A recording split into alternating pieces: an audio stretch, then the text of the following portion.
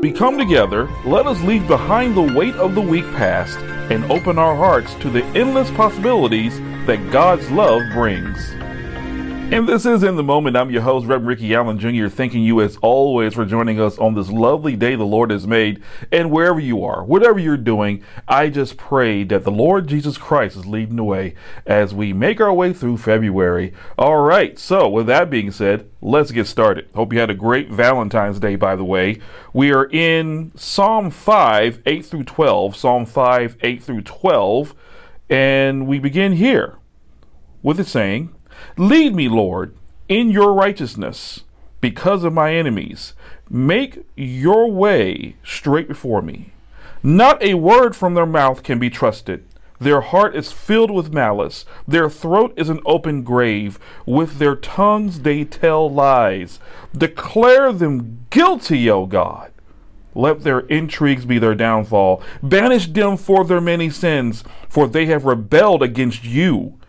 But let all who take refuge in you be glad. Let them ever sing for joy.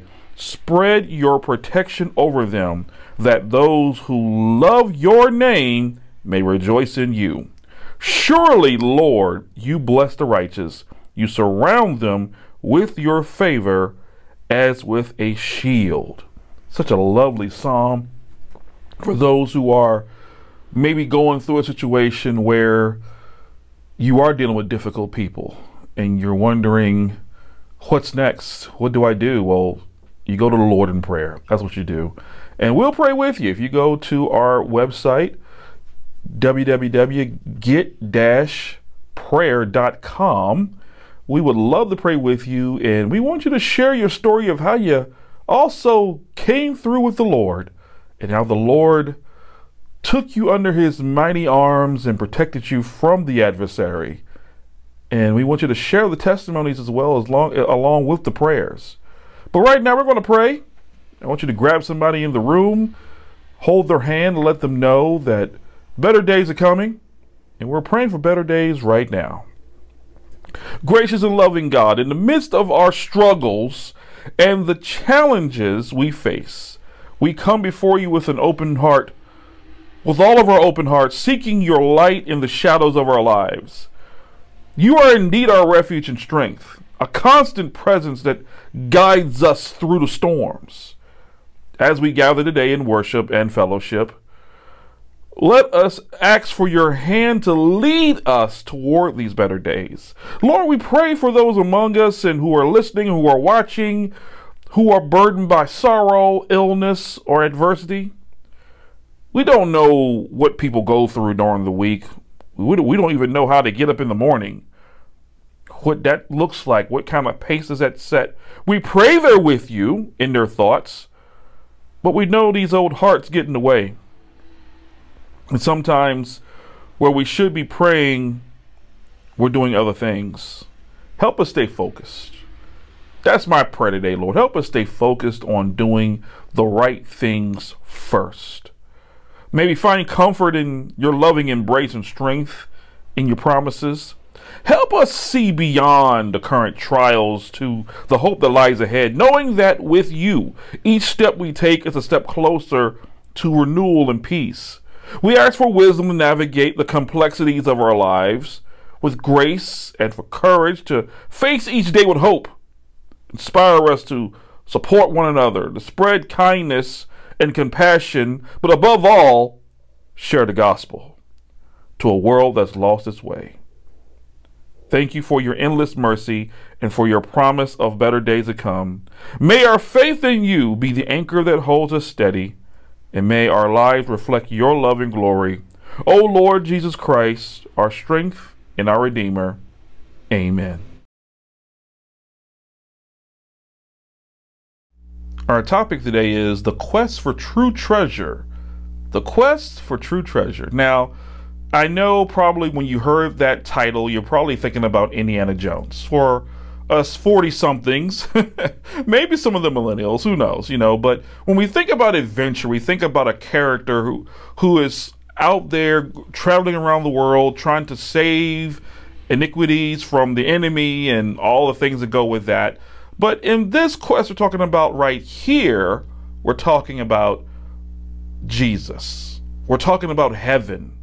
We're talking about being in front of the throne of God and being in his presence, in worship, in praise, and in truth.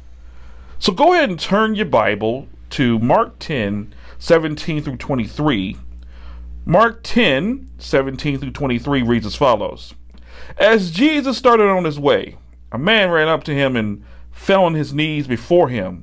"Good teacher," he asked, "what must I do to inherit eternal life?" "Why do you call me good?" Jesus answered. "No one is good except God alone. You know the commandments. You shall not murder. You shall not commit adultery. You shall not steal. You shall not give false testimony. You shall not defraud. Honor your father and mother." "Teacher," he declared, "all these I have kept since I was a boy." Jesus looked at him and loved him. "One thing you lack," he said.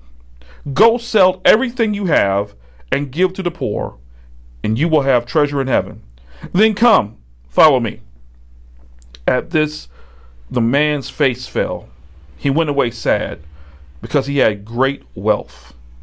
Jesus looked around and said to his disciples, "How hard it is for the rich to enter the kingdom of God." Let us pray. Heavenly Father, we ask you to evaluate our hearts right now. Help us think about those things that would keep us from following you right now. The things that we desire, the things that we enjoy, the things we've acquired. Help us compartmentalize these things and examine them and say, if Christ came right now and told me to give this up, could I do it? Because that's the real question here. Could I do it?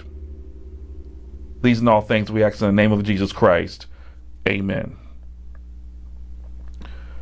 In the heart of the gospel, according to Mark, we encounter a story that challenges the very essence of our spiritual journey and our understanding of what it means to truly follow Jesus.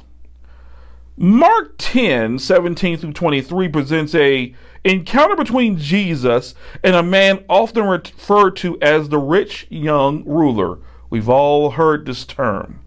The story not only invites us into a moment of inquiry, but also serves as a mirror reflecting the condition of our hearts and the direction of our lives. The first thing I want you to look at here is the inquiry of a seeking heart, verse 17. As Jesus was setting out on his journey, a man ran up and knelt before him, asking, "Good teacher, what must I do to inherit eternal life?"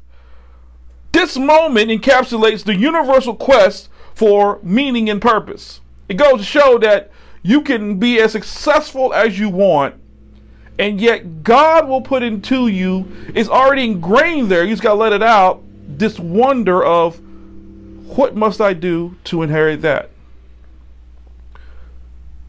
The man's approach, running and kneeling, demonstrates urgency and respect, while his question reveals a deep yearning for the eternal.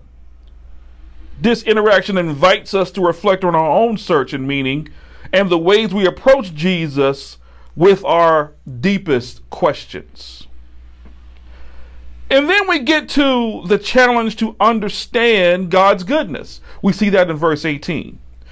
Where Jesus responds, "Why do you call me good? No one is good except God alone." The response isn't a denial of his divinity, but a challenge to the young man's understanding of good. In a world where goodness is often measured by human standards, Jesus redirects our focus to the absolute goodness of God. What does that mean? This world, if you go by the measure of goodness in this world, is very subjective. What might be good to you may not be good to someone else. We often, when we see our favorite entertainers and musicians during November giving out Thanksgiving turkeys, we think, oh, well, they're good people. When we see our movie stars responding to tragedy, we say, oh, well, That's good. They're good people. But then when we look at the context of what they do beyond their scheduled goodness, I like to say, something's not matching up. The math ain't mathing. And then when we try to call that out, you're accused of judging. Y'all have seen this system. You've seen this cycle. This is what happens, especially on social media. Rappers will give money to 200 homeless individuals and then go spew violence in music. Entertainers will sit there and watch communities crumble and then give $1,000 when they're worth millions and when they have millions, and they'll think they're doing something great.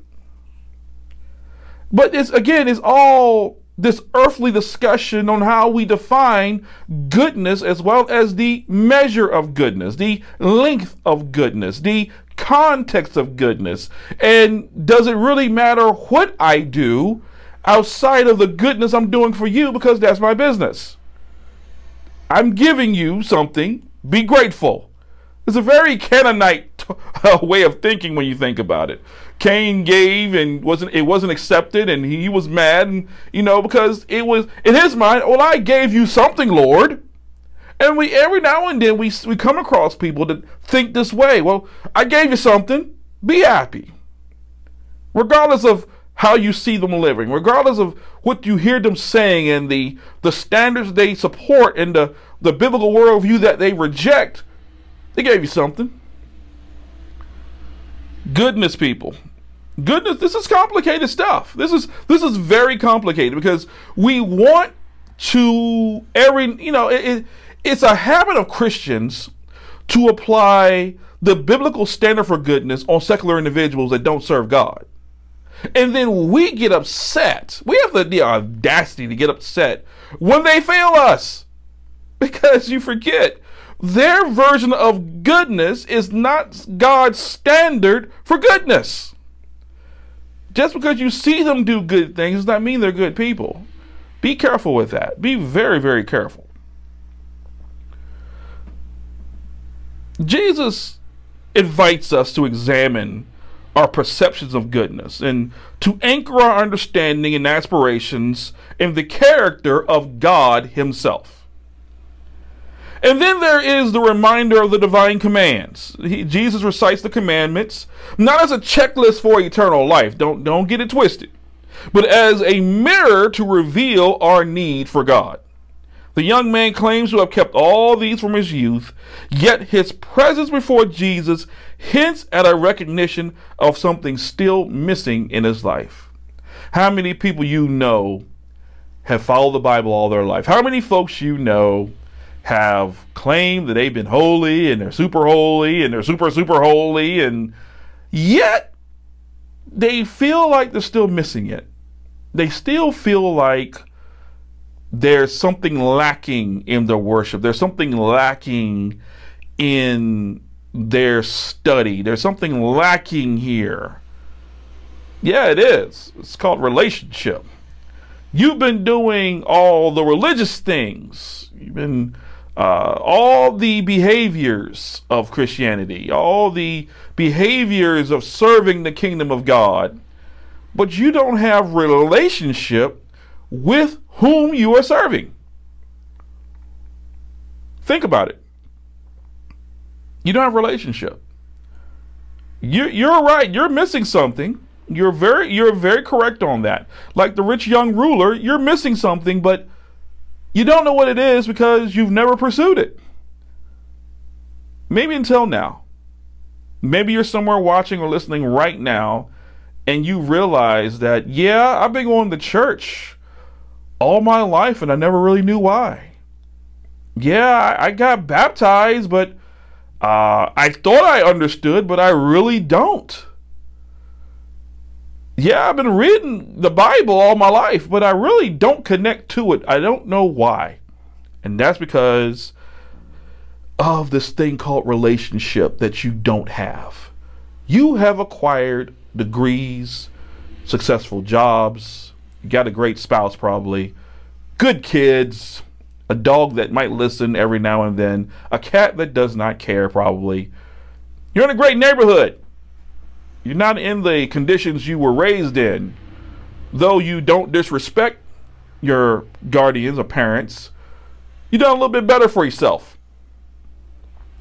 And now you're in a better neighborhood, and you're jogging in the morning, you're working on your health, and you're watching your diet, and you don't have the same friends. And you've acquired new friends that are educated, and they're winning with you.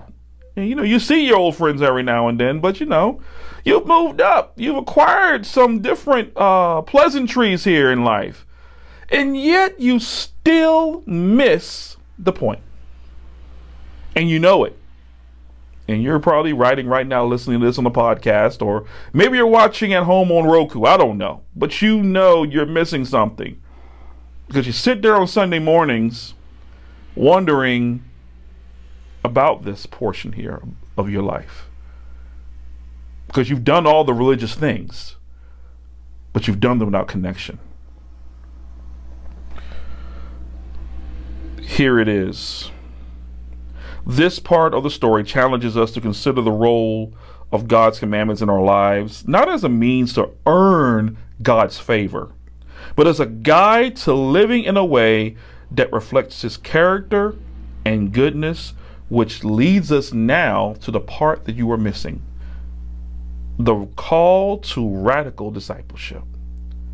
Jesus, looking at him with love, said, "You lack one thing. Sell all that you have and give to the poor, and you will have treasure in heaven, and come follow me." Jesus is calling for ultimate surrender and ultimate relationship here. Jesus is calling for the rich young ruler to take everything he has earned and all that, give it away, sell it, whatever the case is. Scripture says, sell all that you have and give to the poor, and you will have treasure in heaven, and come follow me. Who can do it? After everything I just mentioned 5 minutes ago, can you give everything up that God has called you to give up and follow Him? That's the question that you and I have to answer. When we say that we as believers want to do the will of God on earth through Christ Jesus via the Holy Ghost that lives inside of us, the real question we have to ask ourselves is, are we available? Beyond everything that we've acquired and achieved, the question is, are we available? That's it. It's not about anything else. You can have all the zeal you want to serve the kingdom and not be available. Every time opportunity comes up that God puts in your pathway, oh, well, I can't do it because of these reasons, or I've got this going on, or I've got that going on. No, don't get me wrong. Life happens. I'm not saying life don't happen. Life happens. But every time you're called to put your hand to the plow, and you can't even do that much because of all the things you might have to give up, sacrifice, maybe ideologies, maybe that could be an issue for you. You have this view of the kingdom in your mind, and now you might have to give that up because it's not looking the way you had imagined it. Maybe Christian work, maybe the work of the kingdom may not look the way you had thought it was going to look. Maybe you found yourself going to Honduras or going to Chile or going to, Spain or Japan to help a small area that's poor, and you're going to go help build them a church. And God says, no, and I need you to follow me down the street here to the hood. We need to hand some hot dogs and hamburgers out to some kids that might need a meal that day. Now you're nervous because it's hitting close to home. Sometimes God's greatest availability for missions is home-based. But for many, they don't like doing that because it doesn't make them feel accomplished. Are you available? That's what it comes down to. Are you available? Jesus, looking at him with love, said, "You lack one thing. Sell all that you have and give to the poor, and you will have treasure in heaven, and come follow me." This is the crux of the encounter. Jesus' call to the man is radical and personal. It's a call to let go of what he trusts most to find the true treasure in following Jesus Christ. This moment beckons us to consider what we are holding on to that might be keeping us from fully embracing the life that Jesus offers. As we just said, are you available? Are you truly real with yourself right now? Answer the question. If God sent you opportunity right now, and this is going to those Christians out there that are on, quote unquote, on fire for the Lord, and they're praying for revival. You know, is this crowd? I'm talking to y'all. If Christ sent you opportunity right now, are you available to do, or are you not? Just be honest. Be honest for the sake of the rest of us. That way, if you're not available, we can go to the next person, because God's work still needs to be done. And when you're available, you just come on. You just come on. But it has to bother you, though, that you talk this talk but can't walk this walk. And what happens? We see the sorrow of a divided heart. Mark 10:22. The man's divided here. His heart is divided. He wants to go with Jesus. He wants to inherit eternal life. He wants connection. He wants relationship. But he doesn't want to get rid of his stuff. He doesn't want to get rid of the things he's earned and worked for and acquired, and he enjoys his stuff. And before you know it, what happens? The man's reaction is one of sorrow, for he had great possessions. This verse exposes the heart of the matter, the struggle between the allure of the world and the call to follow Jesus. It challenges us to consider what possessions, desires, or ambitions may be hindering our commitment to Jesus and his kingdom. Yes, Christians, there are things in your house right now that could be truly blocking your ultimate quest for that true treasure with Jesus Christ. It could be getting in the way. It could be your spouse. It could be your children. It could be anything and everything you feel that you have acquired. Now that's the wording is important here. Do you feel like you've acquired it and I don't understand why I got to give this up and I shouldn't have to give this up and this isn't fair? Or did God give it to you and you're being a good steward of it, and when the time comes, you can relinquish control and authority and go do what God told you to do in the first place? That's where we are. Otherwise, you have a divided heart. Here's the thing. Here's the hard truth about wealth in the kingdom. And we see this in verse 23. Jesus looks around and says to his disciples, how difficult it will be for those who have wealth to enter the kingdom of God. Why does he say that? Because that man walked away. He walked away from Jesus because he didn't want to lose his stuff. Everything he'd earned, he was like, I can't do it. He could not do it. He could not do it.